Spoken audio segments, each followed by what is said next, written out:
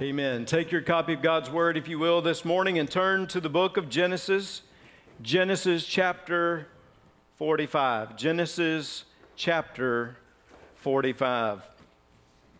The writer of Proverbs says that there are many plans in a man's heart.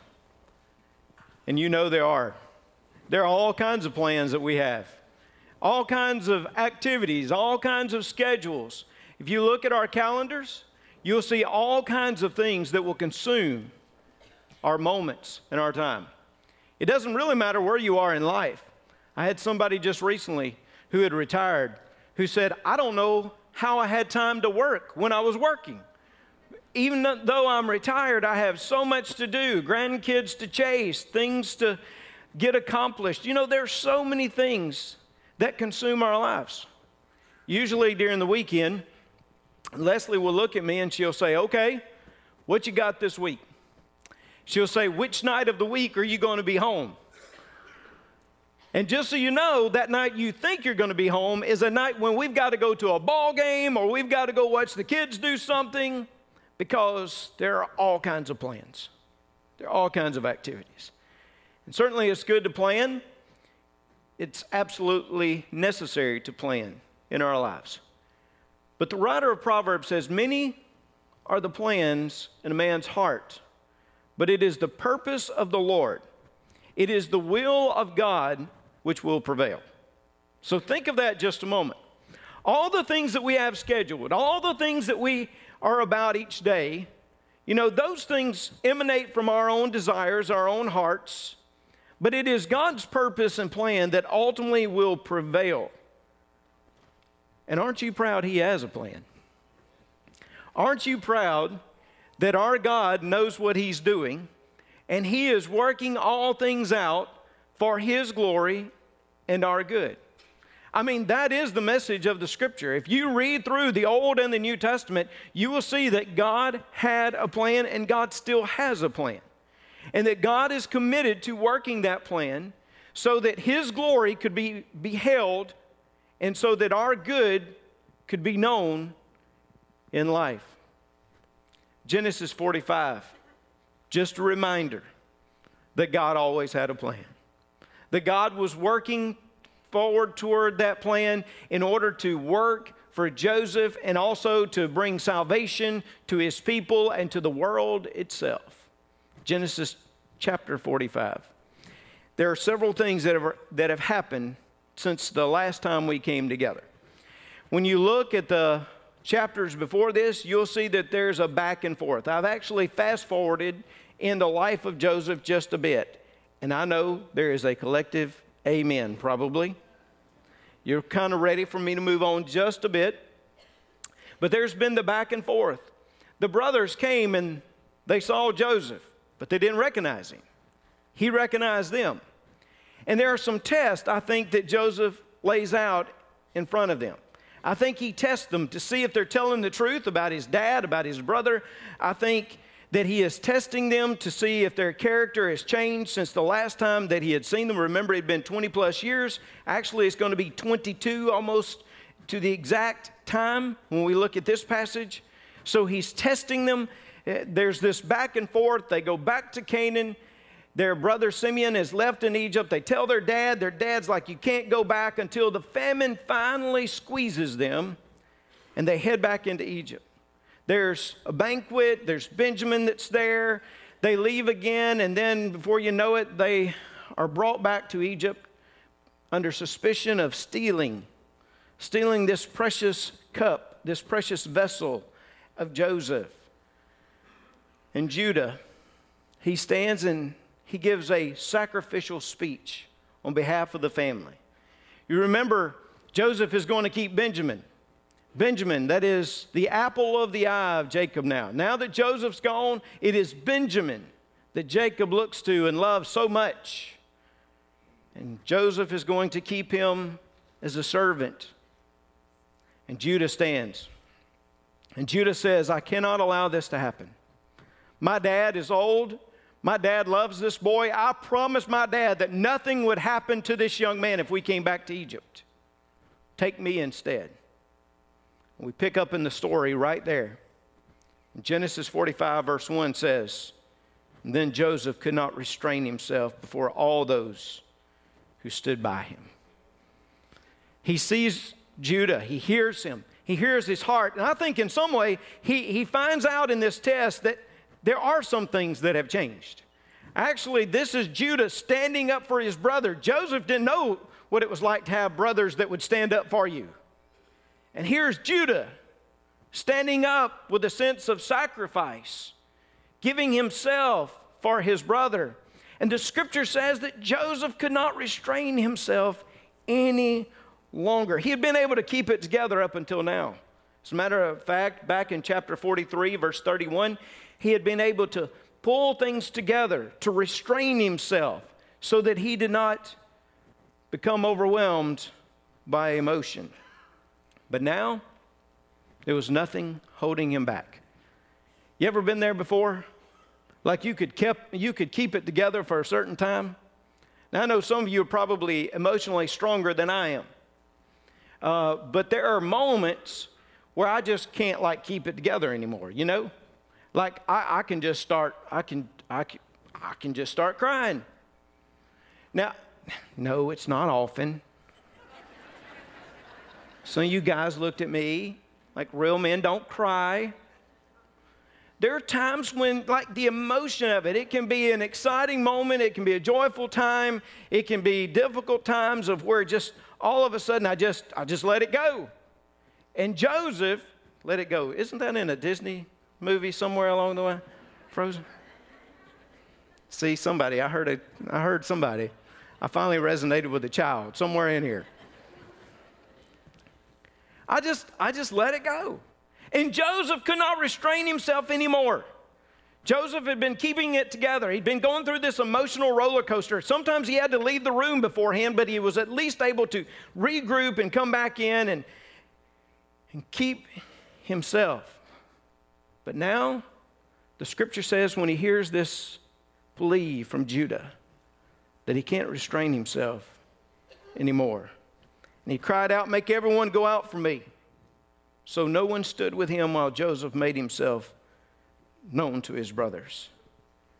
And he wept aloud. And the Egyptians and the house of Pharaoh heard it. Can you see this? Just a very tender moment in Scripture. I love it when the Scripture just reveals to us the raw emotion of things. When it's just very open to us. Joseph cannot restrain himself, and he begins to weep and to sob and to cry. And he is weeping so violently that those who are outside the room can hear him. The Egyptians. Scripture says in verse 3, "Then Joseph said to his brothers, 'I am Joseph. Does my father still live?'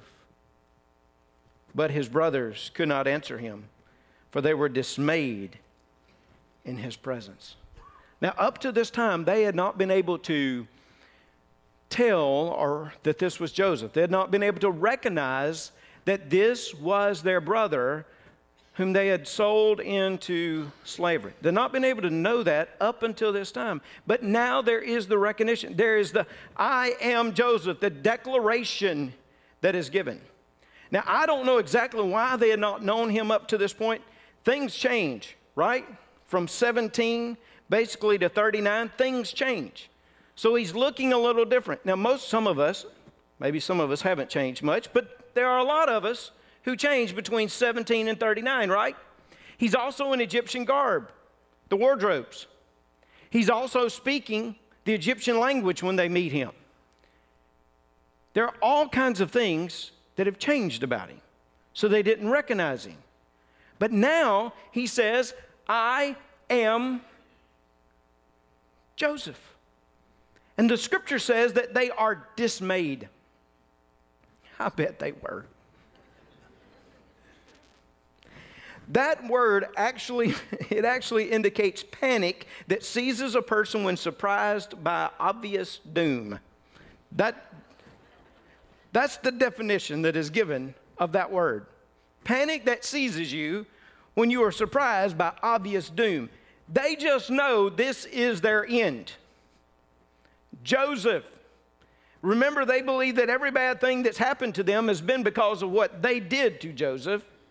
And now they are standing in the presence of the one that they had called no more, the one that they thought was non-existent, Joseph. They must have been looking around at themselves like, how could this be? And maybe they even doubted it to begin with. I mean, maybe Zebulun. Zebulun, did you say something to this ruler about his name? Are they playing a trick on us? But the more that it goes on, the more they recognize this is Joseph. The more they recognize that the best kept secret in all of Canaan was now public for all to know in Egypt. Joseph said to his brothers, please come near to me. Physically, spatially, they were to move toward Joseph.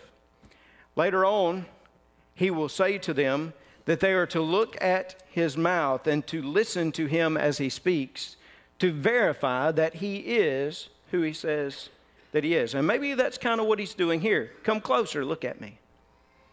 I want to imagine it was something like this. I want to imagine that it was something like, hey, look at my nose.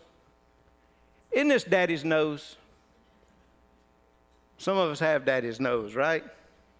Look at the eyes. You see the eyes of my mother here? Come look at me. Come closer and gaze just a moment and see if I'm not who I tell you that I am.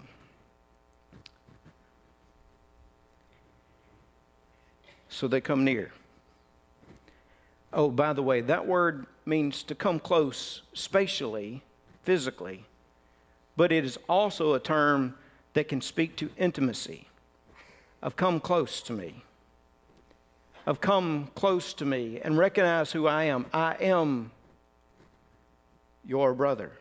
And in case they needed any more verification, it says in verse 4, then he said, I am Joseph, your brother, whom you sold into Egypt.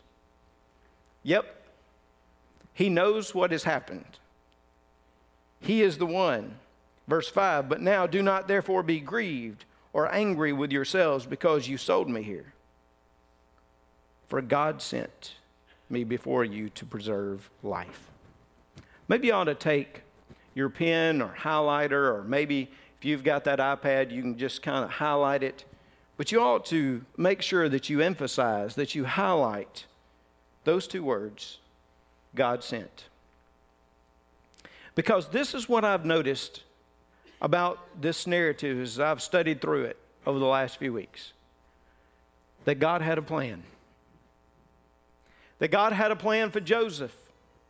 And that Joseph recognized that God had worked in his life to place him in this strategic position so that he can make a difference for the kingdom.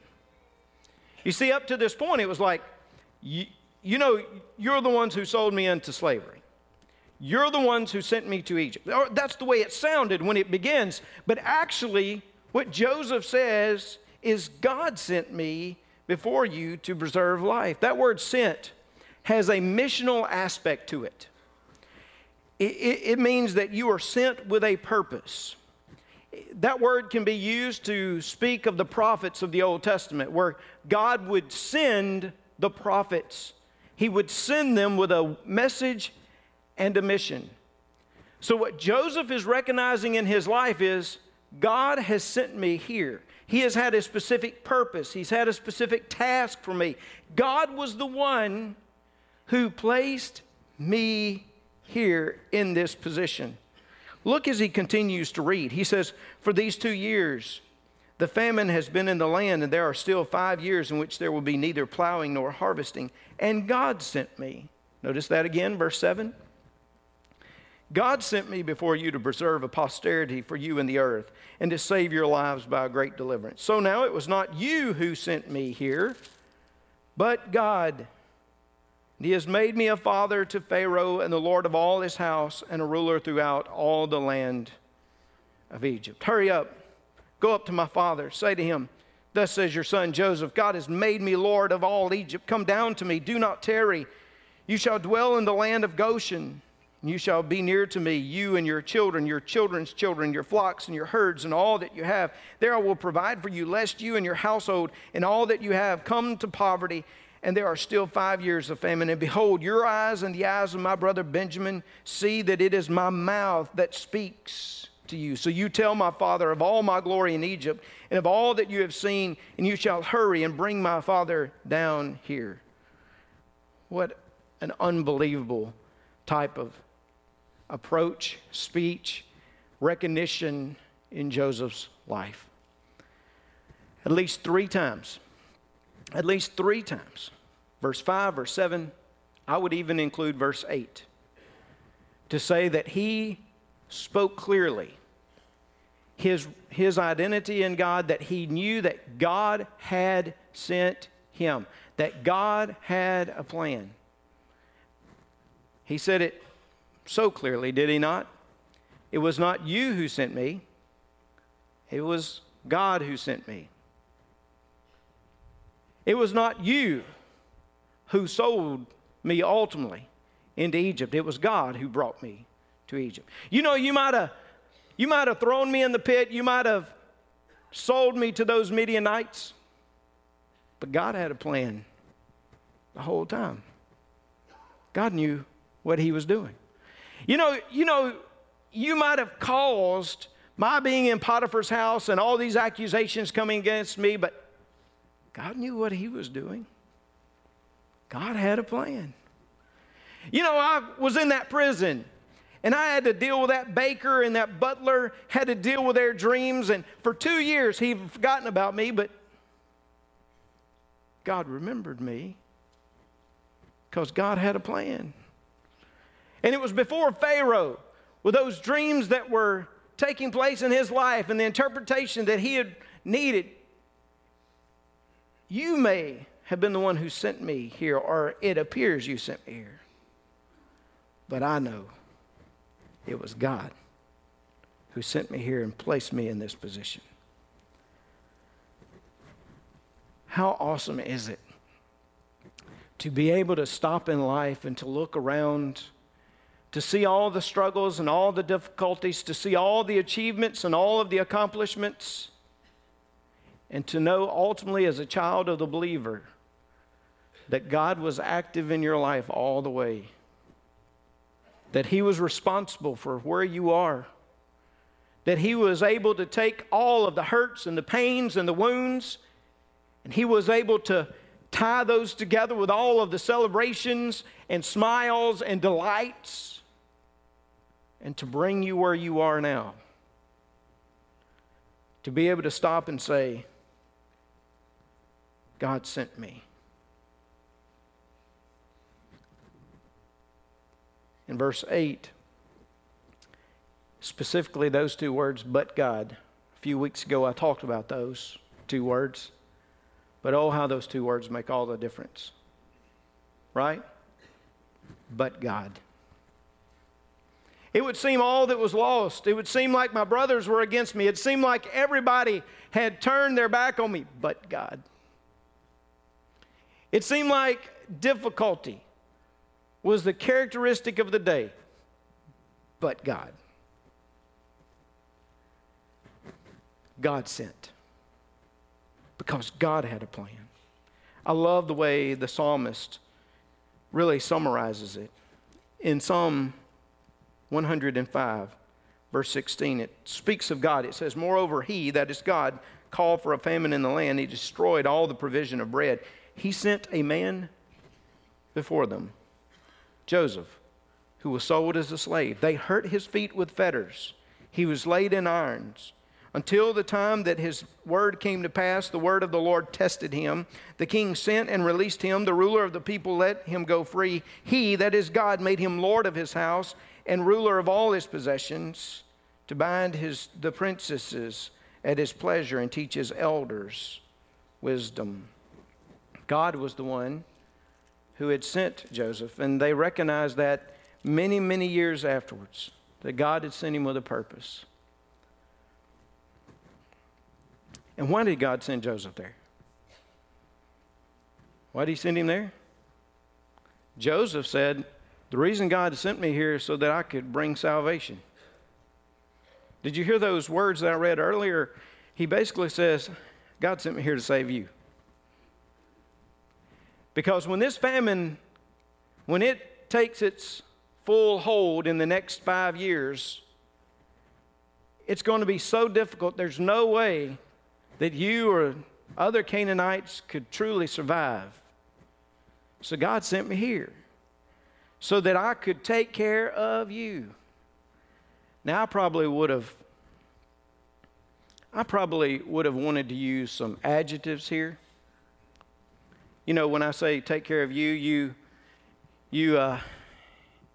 you filthy, deceiving. I've got so many others. But Joseph didn't do that because there's no bitterness or vindictiveness at all in this. He said, God sent me here to take care of you, save you as a family. All the grain, all the harvest for you. So he says, God sent me here to save you. And if you read through this, he also says that God had sent him there to save a posterity or a remnant. So not only was he saving his immediate family, but he was saving the nation. He was saving the nation. We'll get back to that in a moment. But he was saving the people of Israel. And ultimately, what was he doing? He was going to save the world. He was taking care of the Egyptians. He was taking care of other nations. We saw just a few weeks ago, all these other nations were coming to him for food because God blesses the pagans through his people. God had a plan for him. The scripture says that we are his peculiar possessions. The book of Exodus will speak about the people of God later on as being the peculiar treasures.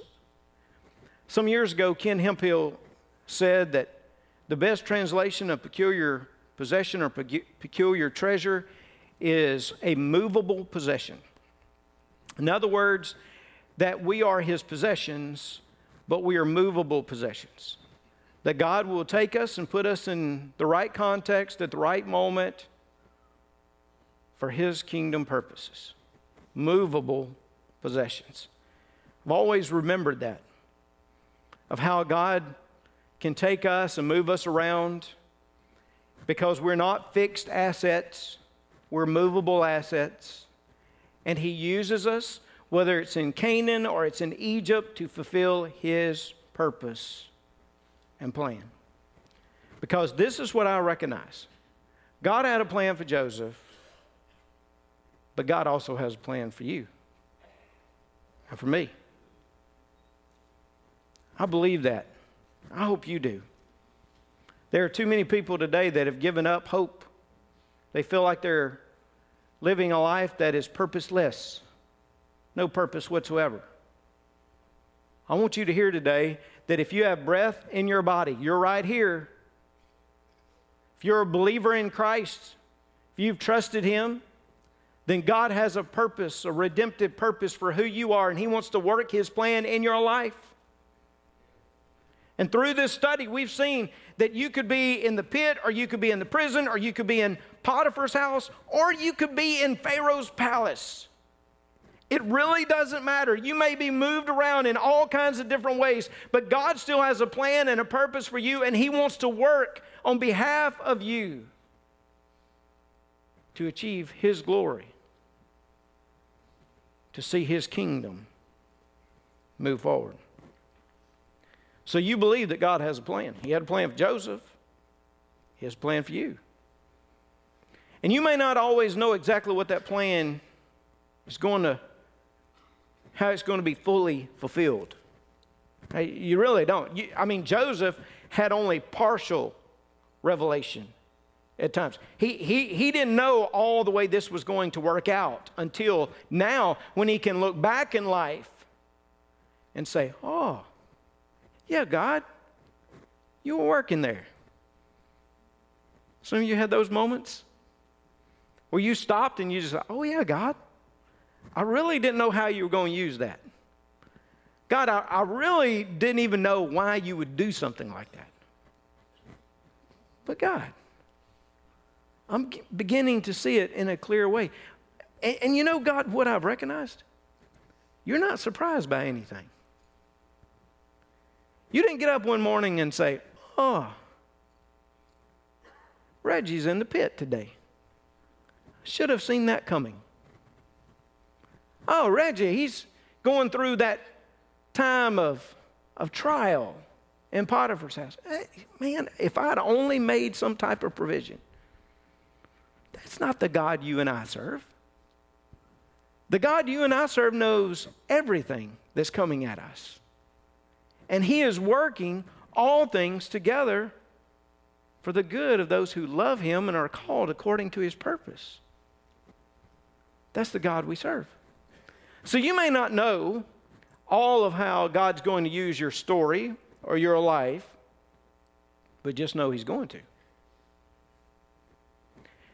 And He may use in that same kind of context the family, I would say the church, the people of God, and certainly the world, right?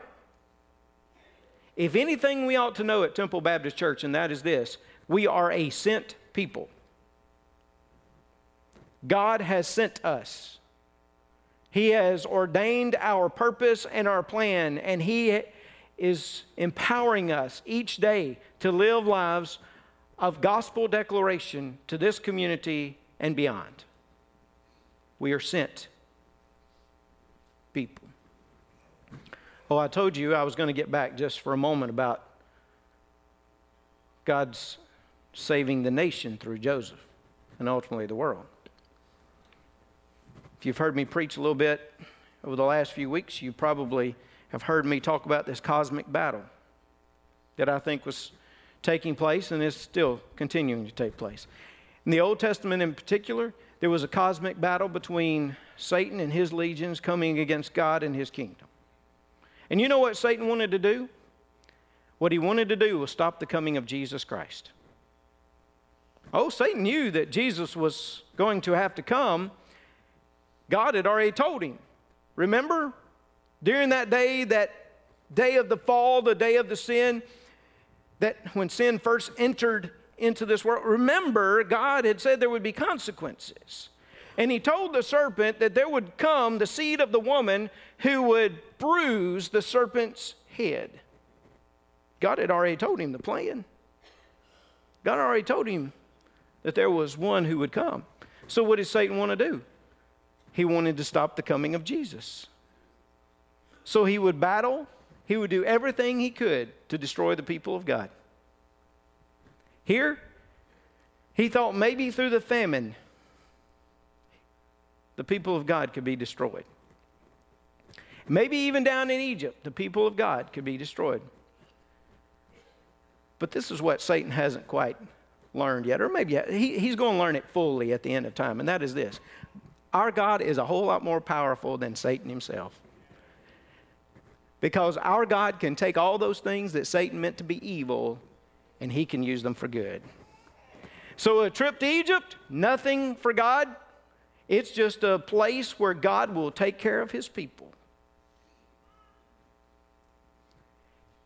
And even though Satan tried to destroy the people of God, and later on, just as we looked at in the last sermon series on Esther, where he tried to do the same thing, God kept overcoming and overcoming and overcoming. Because God had a plan. And God was going to fulfill that plan by sending forth Jesus Christ as our Savior. Oh, this is what's good, is we recognize God had a plan for Joseph. God has a plan for us. God had a plan for Jesus. For God so loved the world that He gave His only begotten Son, that whosoever believeth in Him should not perish, but have everlasting life. New Testament, God sent His Son. And when did He come up with that plan? I'm proud you asked me. 1 Peter chapter 1, verse 20. He indeed was foreordained before the foundation of the world, but was manifest in these last times, who through him believe in God, who raised him from the dead and gave him glory, so that your faith and hope are in God. Revelation chapter 13, verse 8. All who dwell on the earth will worship him, whose names have not been written in the book of life of the Lamb slain from the foundation of the world. God knew before the foundations of the world were laid, God knew he would send his son Jesus. God had a plan all along. Old Testament, New Testament, all of history, everything points toward the Son, Jesus Christ. And God was working that plan. He sent him and he exalted him. It's a lengthy quote, but I wanted to read it to you this morning. It was from Max Lucado, as he drew some parallels and comparisons and contrasts between Jesus and Joseph. He said, Joseph was sold for 20 pieces of silver, Jesus for 30. Joseph was falsely accused and thrown into prison. Jesus was condemned for no cause and nailed to a cross. The brothers thought they had seen the last of Joseph. The soldiers sealed the tomb, thinking the same about Jesus. But Joseph resurfaced as a prince. So did Jesus. While his killers slept and followers wept, Jesus stood up from the slab of death. He unwrapped his burial clothes and stepped out into the Sunday morning sunrise. God gave Jesus what Pharaoh gave Joseph, a promotion to the highest place. God raised him from the dead and set him on a throne in deep heaven in charge of running the universe, everything from galaxies to governments, no name and no power exempt from his rule. And not just for the time being, but forever. He is in charge of it all, has the final word on everything. This is where the similarities cease. Because Joseph's reign and life eventually ended. But Jesus, heaven will never see an empty throne. Jesus occupies it at this very moment. He creates weather patterns, redirects calendars, recycles calamities, all with the goal of creating moments like this one in which we, his undeserving family, can hear him say, I am Jesus, your brother and king. God had a plan for Joseph. God had a plan for us. God had a plan for Jesus and our salvation. Why did Jesus come? For our salvation. He was sent on mission and purpose. Later on, and we'll talk more about this next week or so, but verse 15 will tell you that they see Joseph and they come around him and they embrace, they talk. Now that is quite the contrast from earlier narratives, which says that they didn't have a good word to say to Joseph. But now they're talking. And there's some type of fellowship and connection that is there. I thought about this as I thought about our relationship with Jesus. That you and I, apart from Jesus, we had hostility toward him. Yes, we did. You may have thought, oh no, there's never been a day in my life where I had hostility toward Jesus. Yes, Read the New Testament. It says that our carnal minds were hostile toward his purpose and his plan. Romans chapter 8, verse 7. It says that we were at enmity with God. We were like strangers. We were outcast. It was as though we were those brothers who had done all these deceitful things. And Jesus revealed himself to us. I'm Jesus. Hey, look at me. I'm Jesus, he said. Note what I did for you. Note how I saved you, how God sent me on your behalf. And if you look closely, you would see the nail-scarred hands and the marks of the nail in his feet. And you would see the love of God expressed in the most supreme manner you would ever know. because He died for us on the cross. And He rose that third day in power and glory. And today, what we can do in our hearts and lives is embrace Him because of what He's done. We can have faith and trust in Him because God had a plan, right? We can have faith and trust. And we can run toward Him and experience salvation. Today, that hostility can be turned into a friendship that He gives us. And I pray that if you've never accepted Jesus as your Savior, God's got a plan. Yes, He does. He's calling, He's speaking to you. You come to Him and you accept Him as your Lord and Savior. You give yourself to Him. And if you already have, many of us in this place have, oh, how we ought to get down on our knees and thank Him for the plan that He had before the foundation of the world and the plan that He effected in our lives as we've served Him. Let's pray together. Father, thank You for this day. Speak to us now through this moment of commitment and invitation. And Lord, help us to, Lord, accept the plan that You have for us and to see it done as we live sent lives. We pray it in Jesus' name. Amen. Would you stand?